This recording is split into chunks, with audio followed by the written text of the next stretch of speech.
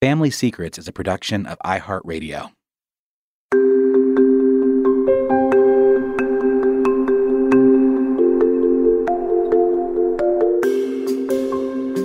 Hi, Family Secrets listeners. It's Danny.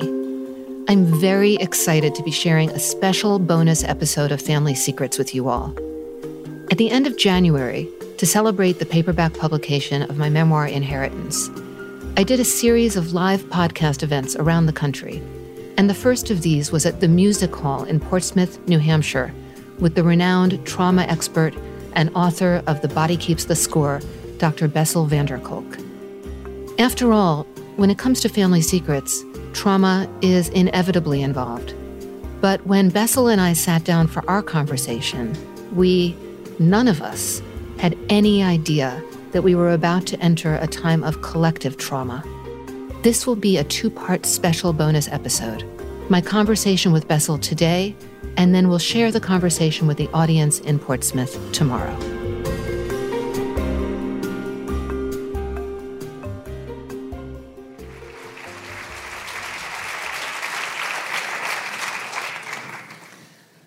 Good evening, everyone. Hi. It's great to be here. It's great to be here with Bessel.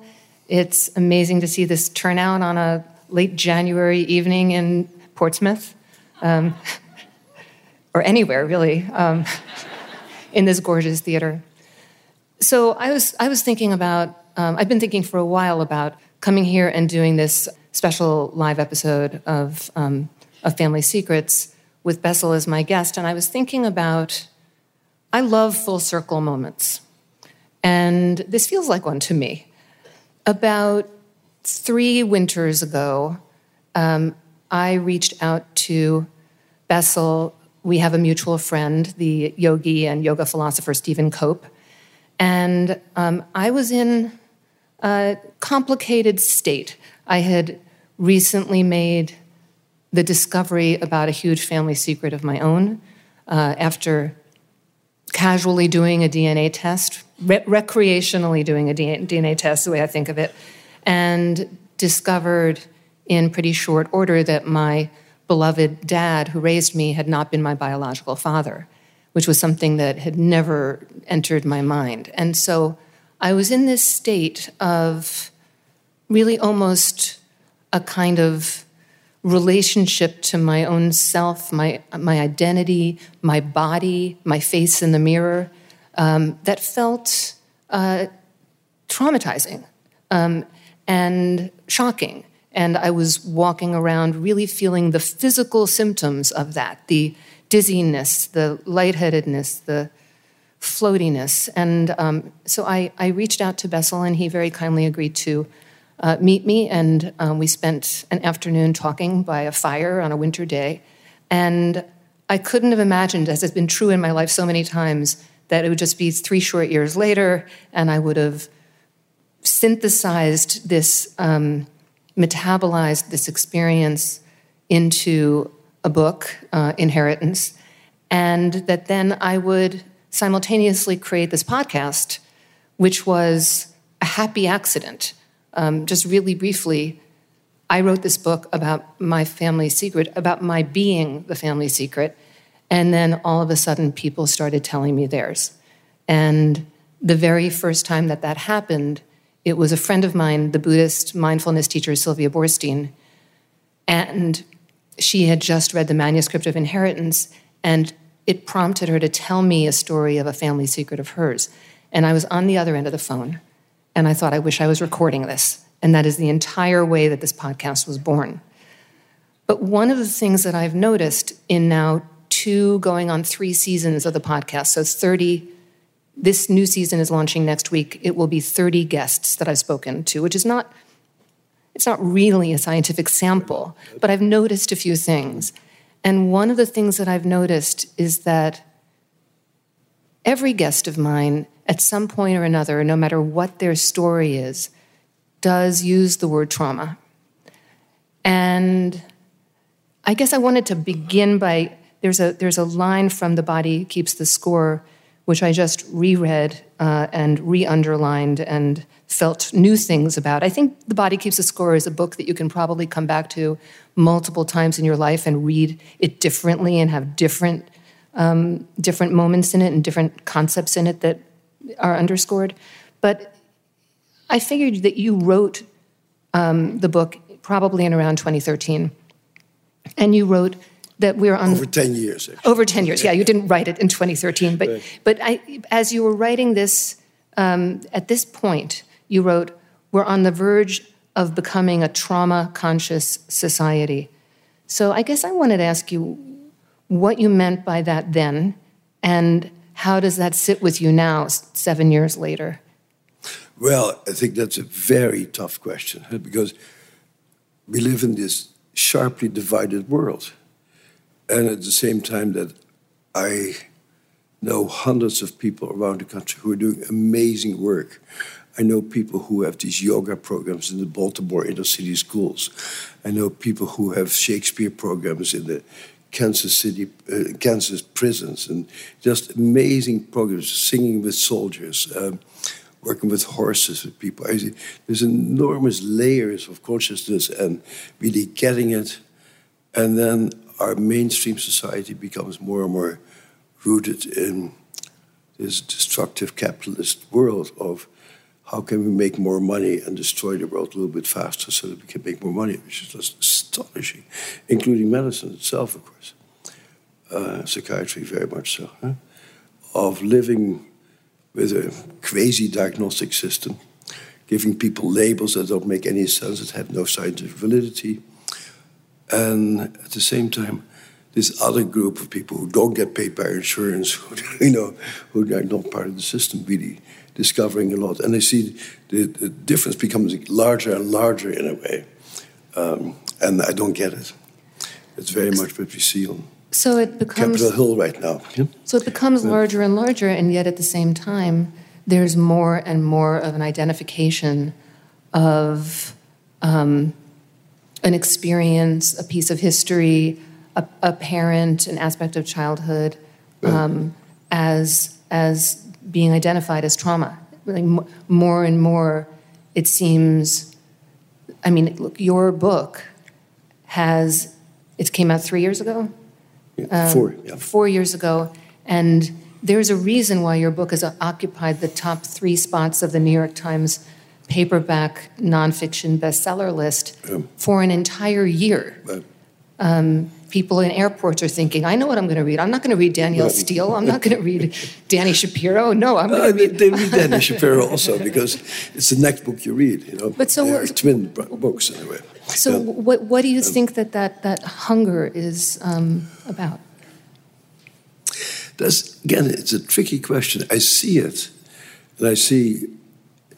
I'm so impressed that I live in a particular world. People ask me all the time what's happening in the world. I say, I don't know. I just know the people I know. I know the people who come to see me, the people who I hang out with, the people who want to share their work with me. And I meet all these enlightened, very thoughtful, very mindful people. At the same time, the people who I don't see, I hear only horror stories about. So, and I don't know how large this is, And so I don't know. But I know that there's many places, almost every place that I go to, I meet people who do amazing things in terms of getting into your body, telling the truth, speaking openly, trying to lead an authentic life. Interestingly, also in Silicon Valley, which is sort of the hub of the world in some ways, where there's all the money and all these immature people doing amazing things and crazy things. And yet people are also really searching for how do we keep ourselves together, how do we pay attention to each other. And so it's a very serious effort to understand how we can make safe and energizing places for each other. Yeah. My mind just went to the, quote-unquote wellness movement as sort of something that's kind of adjacent to this in a way, where I think we, meaning we who think about these things, are thinking about the body more and more as the place that is the locus of where it all gets expressed. I mean, there's a moment in your book, probably several, where you talk about gut instincts, right? And I remember when I was reading that thinking, I have never in my life had a gut instinct and followed it and regretted it. I have had gut instincts and ignored them, and that leads to walls and trouble, I think. But the idea that we're listening to our bodies more. Yes, we are. In certain circles. At the same time that we know the importance of the body and being safe together, our public school systems are abolishing recess, are abolishing theater, are abolishing sports, and giving kids tests to substitute for that. One of Obama's worst appointments, Arnie Duncan, who just rammed little tests down kids' throat, completely ignoring that the natural thing that a kid needs to do is to play and to horse around and to feel your body in relationship to other bodies. And so you have these layers that live side by side.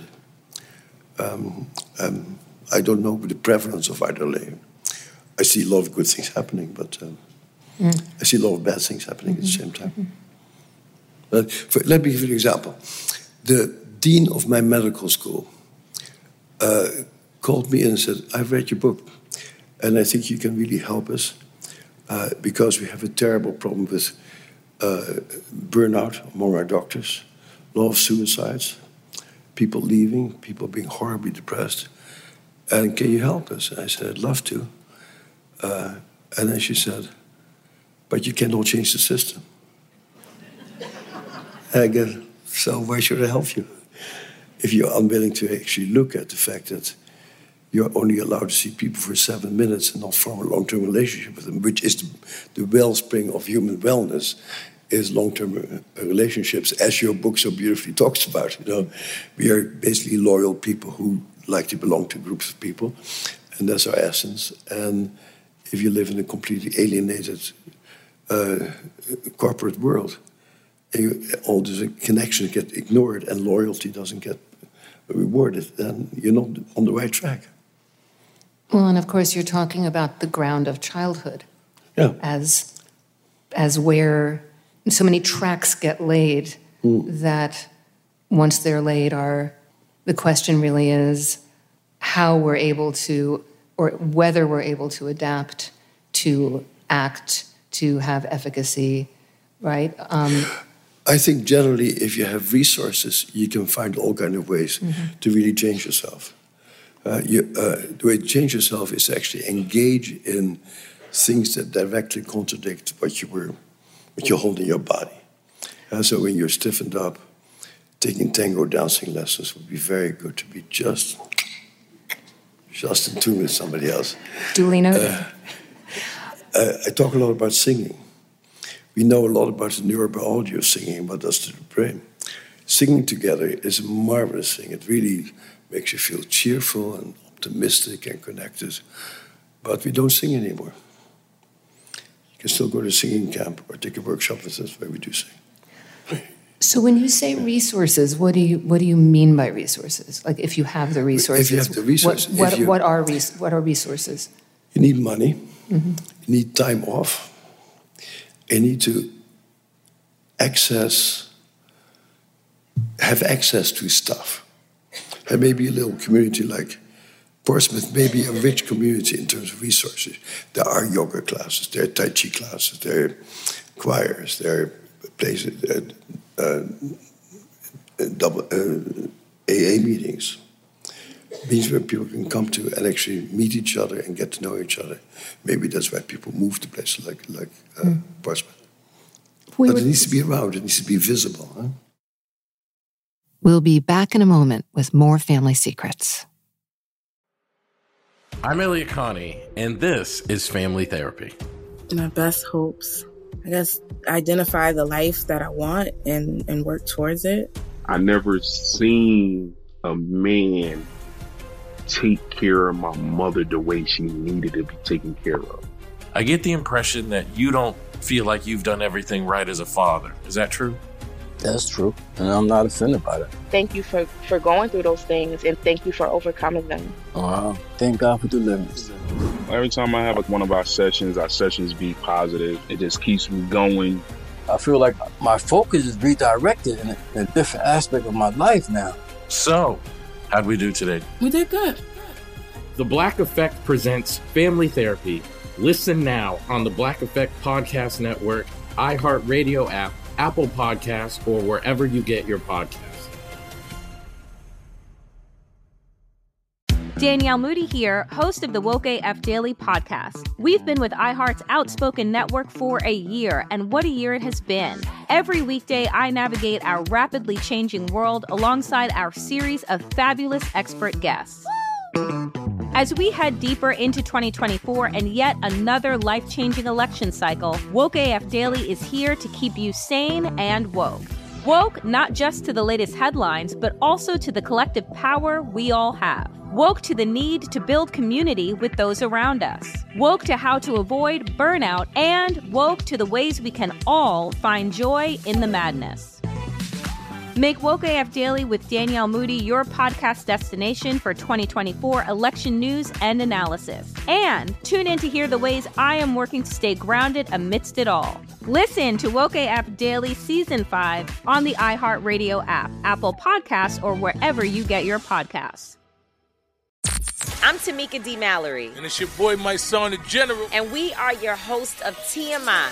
New year, new name, new energy, but same old us. Oh, yeah. And catch us every Wednesday on the Black Effect Network, breaking down social and civil rights issues, pop culture, and politics in hopes of pushing our culture forward to make the world a better place for generations to come. But that's not all. We will also have special guests to add their thoughts on the topics, as well as break down different political issues with local activists in their community.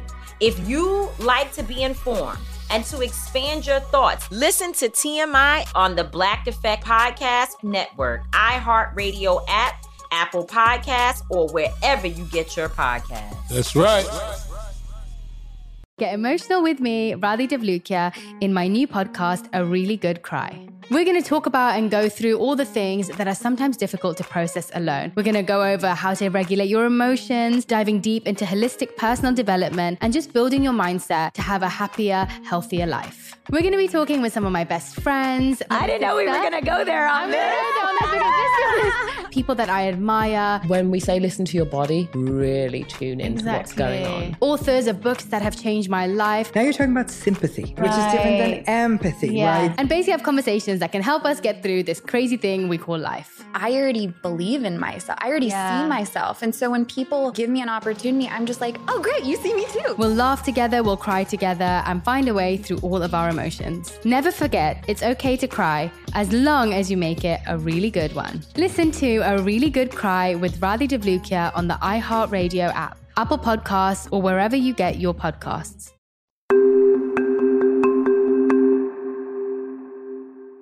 We were talking backstage about one of the patients that you write about in your book who really didn't have the kindergarten teacher, who really had a very, very difficult childhood. I mean, one would say not a lot of resources, right, available to her, who ended up more than okay, you know, with a very fulfilled life. How does that happen? See, nothing is linear. You know, it's like that leads to that and that leads to that. When you say she had no resources, which is what I said, she was horribly abused by both of her parents.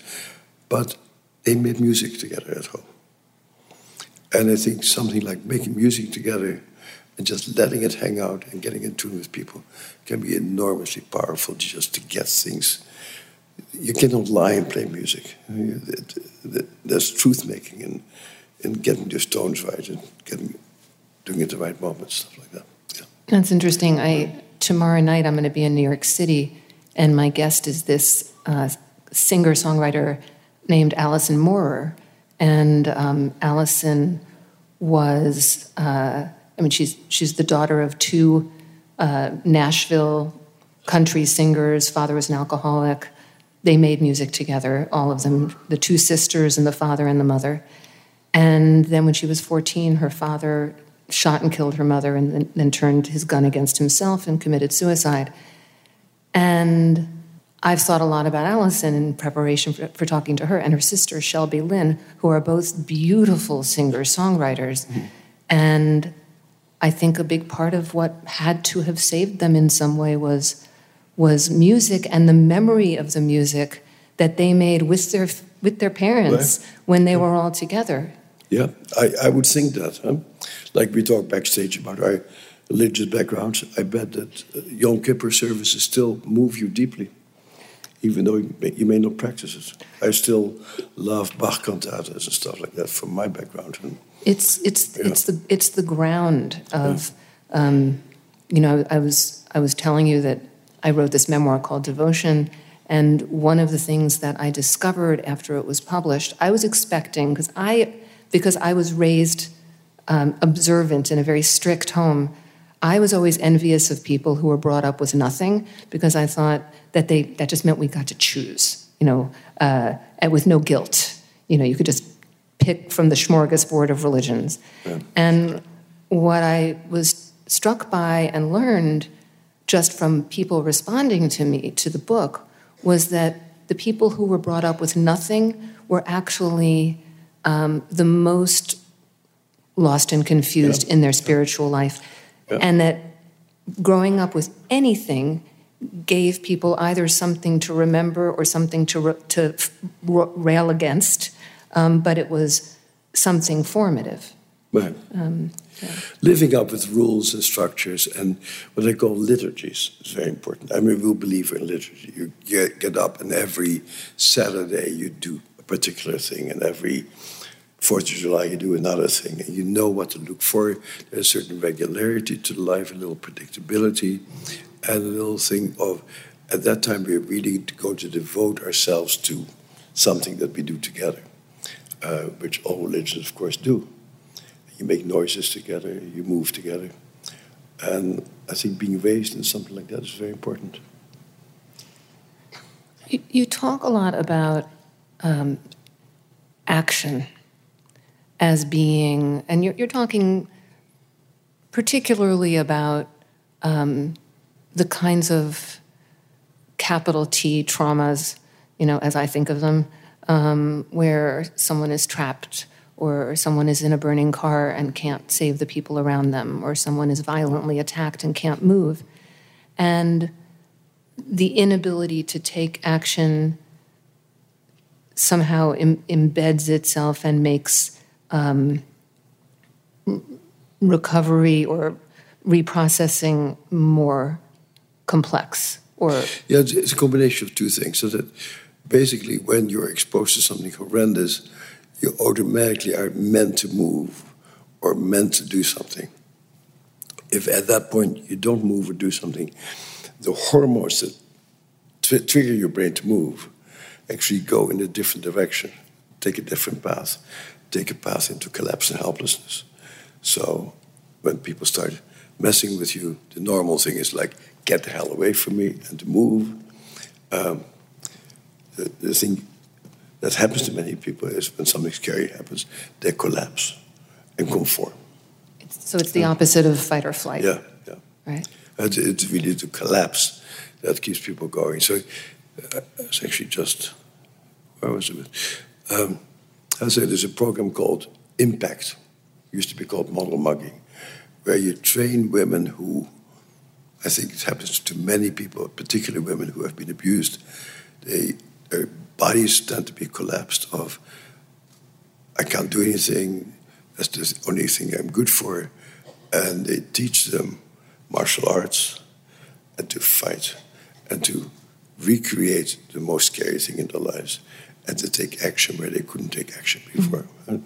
It's, to my mind, a beautiful program to help people to get out of that physical sense of helplessness. And you don't become a tough broad instead.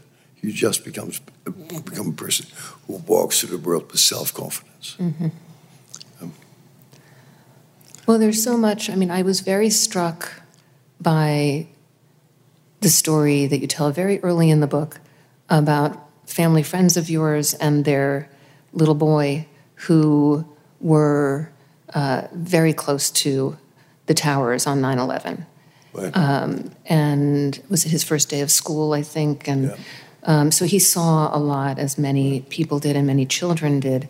And his parents had, you visited, and the parents were processing what they were processing, but it was a very loving, safe, grounded family environment. And the family actually, and I walked through the cleanup site on September 15th.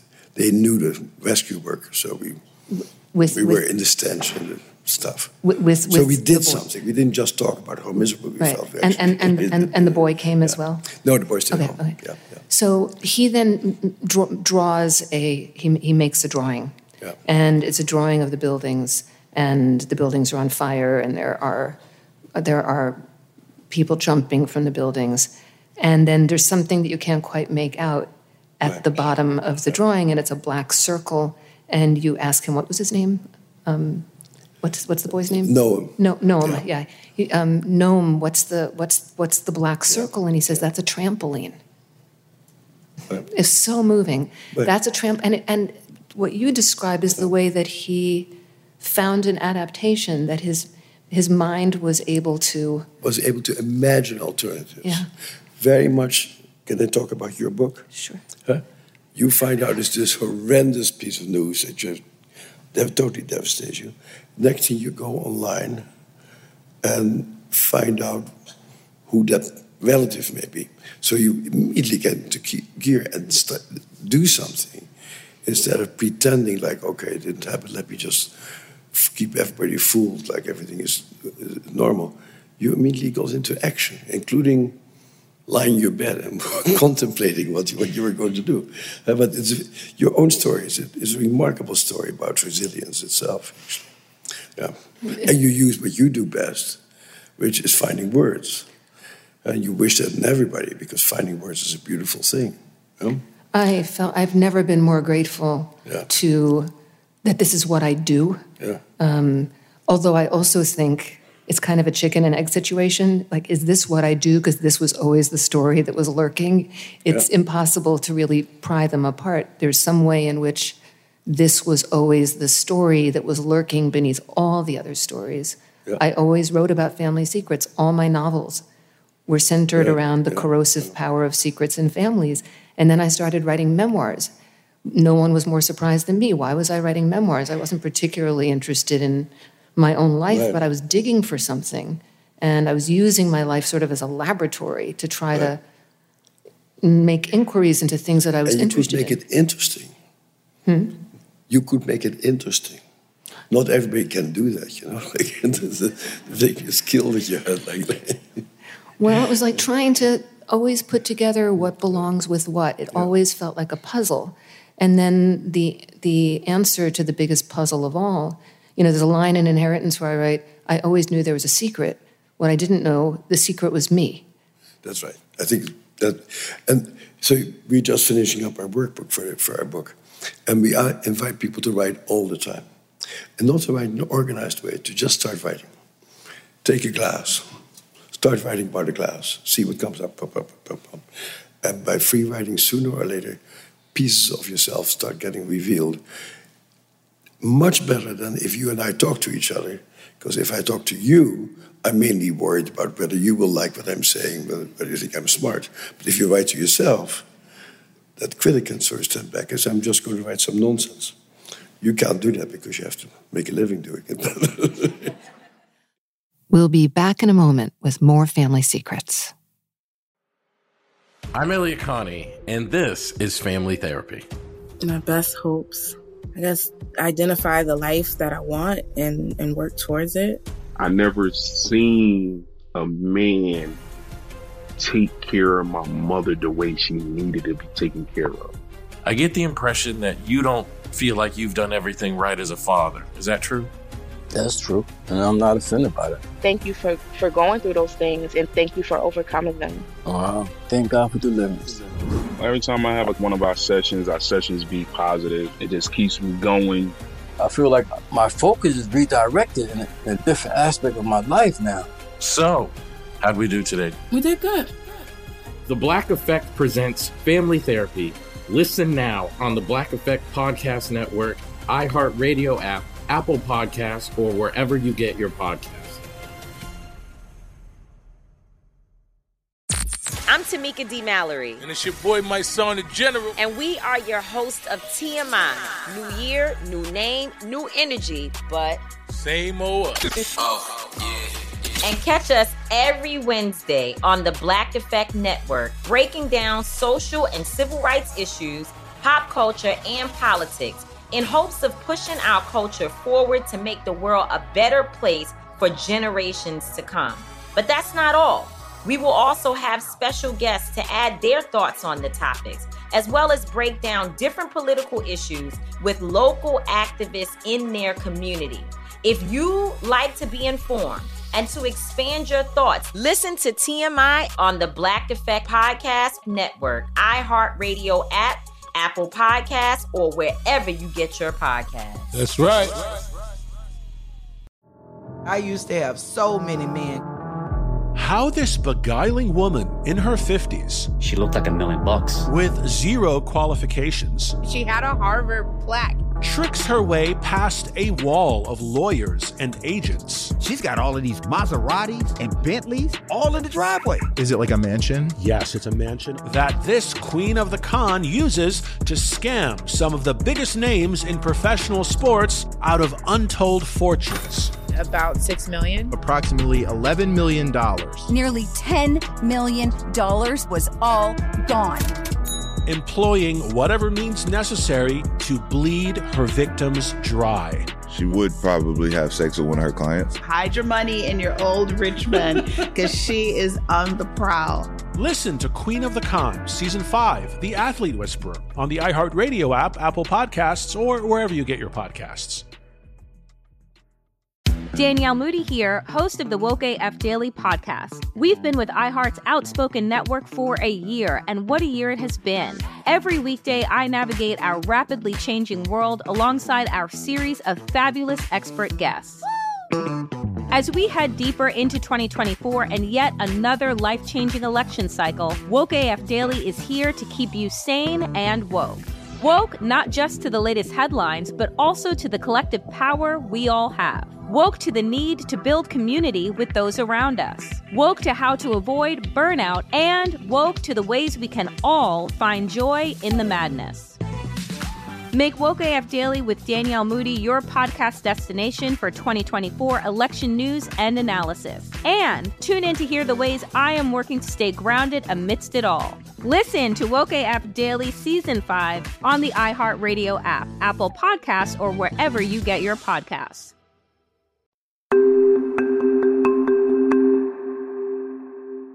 When I teach large retreats a couple of times a year, there's an exercise that I love giving the group, and it's based on a book that came out in the 80s by a writer named Joe Brainerd, and the book is called I Remember, which are two of the most evocative words when put together in the English language. If you begin with the words I remember, you will finish that sentence, and then drop down a line, and then begin again. I remember, drop down a line, and then it becomes associative. Right. And I sit from where I sit and I look out at a room full of people, and they're all writing. Right. No one stops. And then they discover things. And then I have them go back to their rooms that night and say, now write, I don't remember. Right. And you don't necessarily share it with people. That's the important thing. Yes. You write for yourself and find words for your inner world. And that strikes me in your book also. You find this piece of truth and you're basically dumbfounded. And you talk about, my quotation from trauma, that trauma is a non-verbal experience. And then you start finding words to begin to organize your relationship to yourself, which is beautiful. Yeah. Well, I quote you in the book, and it's actually from the interview that you did with Krista Tippett, that I was driving along, and it absolutely just stopped me in my tracks, which was, it's the nature of trauma that it doesn't allow a story to be told. And I realized something interesting about writing about trauma, because when I began Inheritance, I started writing right away. I was writing on index cards. I was trying to remember, because my brain was kind of injured a little bit. So words, thoughts thoughts that I wanted to retain. I was afraid I wouldn't be able to bring them back or remember. And then I started actually writing, and I wrote about 200 pages as I was researching and doing. Wow. And then I had to go away because my last book was coming out, and I was traveling. So I left the pages, which were pages I was feeling okay about. And when I came back and I reread them, my heart just sank because they were no good. They were recursive. They were an exercise in writing from trauma. If the nature of trauma is that it doesn't allow a story to be told, I was returning again and again to the same questions without new insight or new additions to those questions, which is, I think, what, when we tell stories in a state of trauma, that's kind of what we're doing. Right. And I kept on, this is the question I kept returning to over and over again. What did my mother know? What did my father know? And it wasn't going anywhere. And I realized, I think poets can write directly from trauma. I think they're the only... they come as close to it as anybody. But the prose can't come directly from that place. It needs a tiny little fulcrum of distance. When I finally started again, I realized that I wanted to write from a place where I could go into the past, where I could be in the present of the story, and where I could also make these leaps into, I wanted to hold the present, the past, and the future in my hands and be able to, I wanted to be a storyteller, and I wanted to shape order out of the chaos of the story, which is what I do. And one of the insights that I had in rereading The Body Keeps the Score was that I think that was my action. That in order, like starting to report, starting to research, starting to write. I mean, I love the question when people say, how soon did you know you were going to write a book about this? It's like 5 seconds. Because what else was I going to do? It's how I... that's how you do it. It's how I do it. It's how I know anything. If you have been a choreographer, you would have made a dance out of it. That's right. Yeah. That's right. But I remember saying to my therapist at the time, what if I were a lawyer and I just had to go back to my law firm and go back to work? And she said, well, you probably would start drinking way too much and eventually have a little mini breakdown and have to take some time off.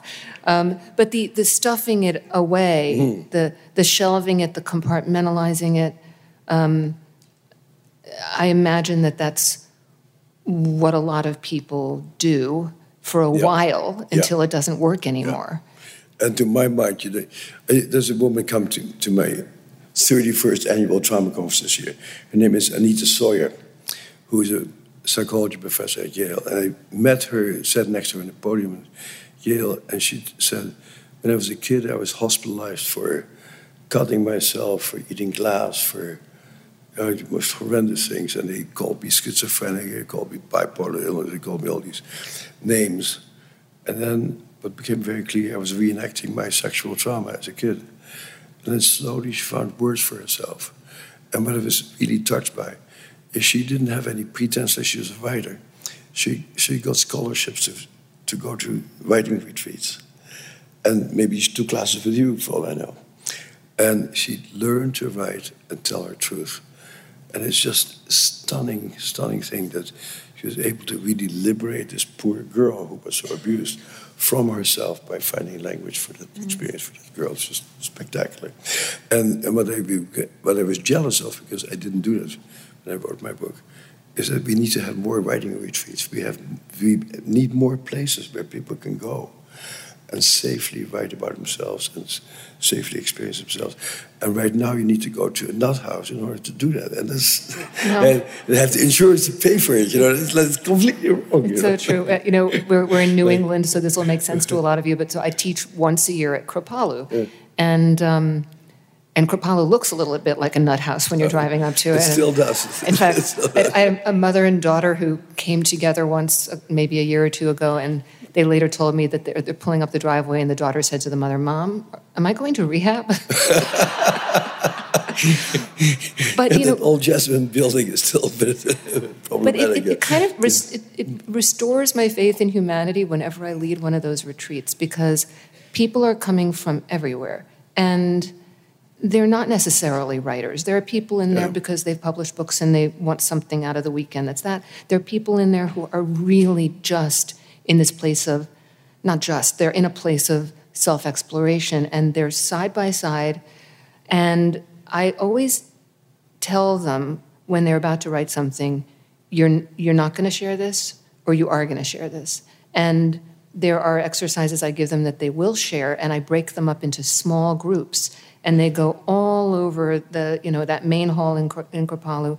And as they're there sharing their work, that's what restores my faith in humanity, because I walk around the room and I see all of these people who have never met each other before that day, and they are leaning forward and they're listening, they're crying.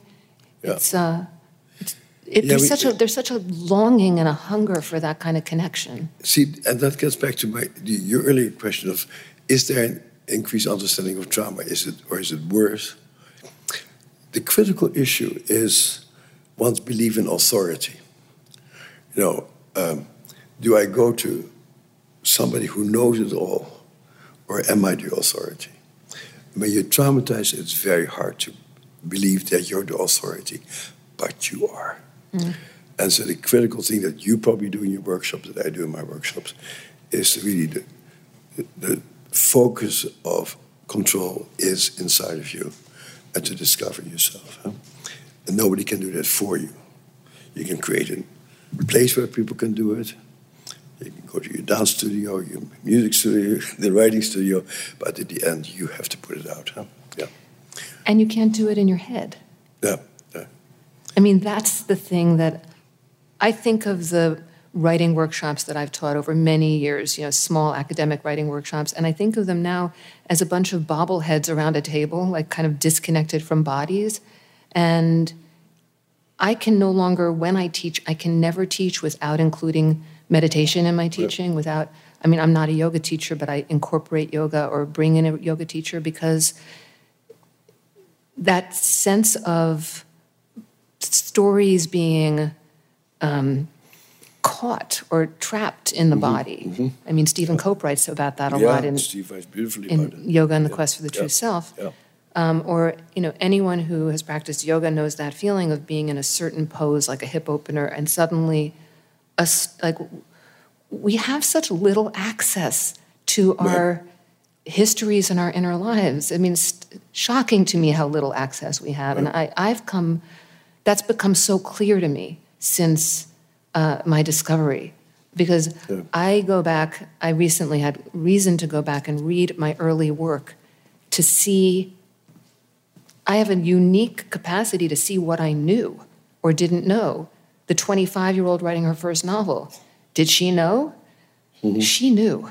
Uh-huh. It's there on the page. It makes me just bow down and say, yes, there is an unconscious, and it's alive and well and living in all of us, because I, through the path of all of my books, was somehow tracing this. In one of my books a few years ago, way before my discovery, I wrote about snooping through my parents' things, haunting my mother's closets, riffling. Yeah, you write it in this book also. I think I write about snooping in all my books. Don't let me stay in your house. But the language that stopped me was, what was I looking for? A clue, a reason. I wrote that. I was looking for a reason. Right. I mean, that just sort of astonishes me. Can you talk a little bit about some of what people can do? The tools that you write about, whether it's EMDR or it's that amazing theater therapy that I found completely fascinating. I wanted to do it. Well, Stephen Cope, who we mentioned before, I thought his book, Yoga and the True Self, was a true book. And learning to inhabit your body is terribly important. I've done all these different things. But I think what may be most helpful for me is to get lost. Rolf is the most intense body therapy there is. I was born at the end of the Second World War. Half of my birth cohort died because of the starvation going on. I barely made it. And I was this sickly little kid. I had asthma. And I was a frozen little boy. And not until my body was opened up out of its frozen position did I begin to really flourish intellectually also. It's interesting. And so something needs to be opened up in your body, and I think yoga, qigong, martial arts may be very, very helpful for that, to just give you a sense of presence and agency on a physical level. That's not enough. It doesn't solve your problems, but it certainly opens things up. What we talked about in the back, EMDR was a great breakthrough to me. In my training, I studied with Fritz Perls before I did my residency. I think we should explain to people what EMDR is. Let me do Fritz Perls first. Okay. Fritz Perls, the old weird guy in Esselen, where I now teach, had people talk to each other, different parts of each other, move from chair to chair, confront parts of themselves, do a lot of acting. And I started to do my training at Harvard. And I was called in and said, if I hear you move, if I ever hear you move with your patients again, you're fired. And I'll be sure you never get a job as a psychiatrist, because we don't move. We give drugs and we talk to people. We don't move. I said, yes, sir. So I didn't, because we believe in authority, but so I didn't do anything. And then EMDR was this weird treatment where you move your fingers in front of people's eyes. Bizarre thing. No one believes in it. And I started to do it. And people just went in this older state of consciousness, and their memories started to go like, yep, that happened to me. Shit, that poor kid. But that kid had to put up with back then. But it sort of allowed your brain to put it into the past and to associate it with new things. And just this past year, after 20 years of hustling for stealing from other grants, we finally did a study on how EMDR works, and actually changed the brain circuits that allow you to observe yourself and to activate parts of your brain that allows you to say, this happened to me a long time ago, but it's not happening right now. And so these weird eye movements change brain tracks. And almost all of my colleagues said, that's bizarre. I won't give you any money to study what these bizarre eye movements do. But it turns out bizarre movements change brain tracks in a very profound way, probably more powerful than any drug that we know of. And that's true for everybody who survives trauma. You have to try things out, and some of the things may be strange, like Qigong, or what people do in China, do Tai Chi every morning. It works. You actually recommended kickboxing in the book to one patient. A patient of mine walked in at the end of the summer, I hadn't seen her. And I was struggling with her, she wasn't getting anywhere. She did kickboxing. So she comes in September, and she marches into my office. I said, what happened to you? I said, nothing. I took some kickboxing lessons. And my husband and I get along much better, and I'm able to stand up for myself.